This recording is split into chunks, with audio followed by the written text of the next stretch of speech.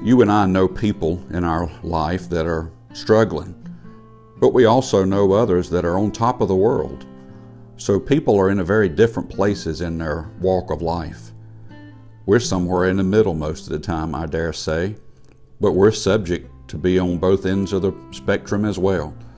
One morning we're going to wake up and we're going to be on top of the world because everything is good. Something can happen throughout the day and maybe our emotions will be on a roller coaster.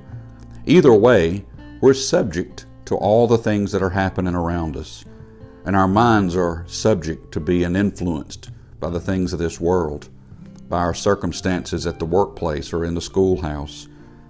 Believe me, the things around us today are overwhelming in ways, and I believe we need to turn to God's Word to help us through it. Paul told the Philippians, "Finally, brethren, whatsoever things are true, whatsoever things are honest, whatsoever things are just, whatsoever things are pure, whatsoever things are lovely, whatsoever things are of good report, if there be any virtue, and if there be any praise, think on these things. Those things which ye have both learned and received and heard and seen in me, do, and the God of peace shall be with you." We have an opportunity to be a help to others, but some days we're the one that needs the help. And as Paul told the Philippians, I believe God is telling us, let's think on the good things.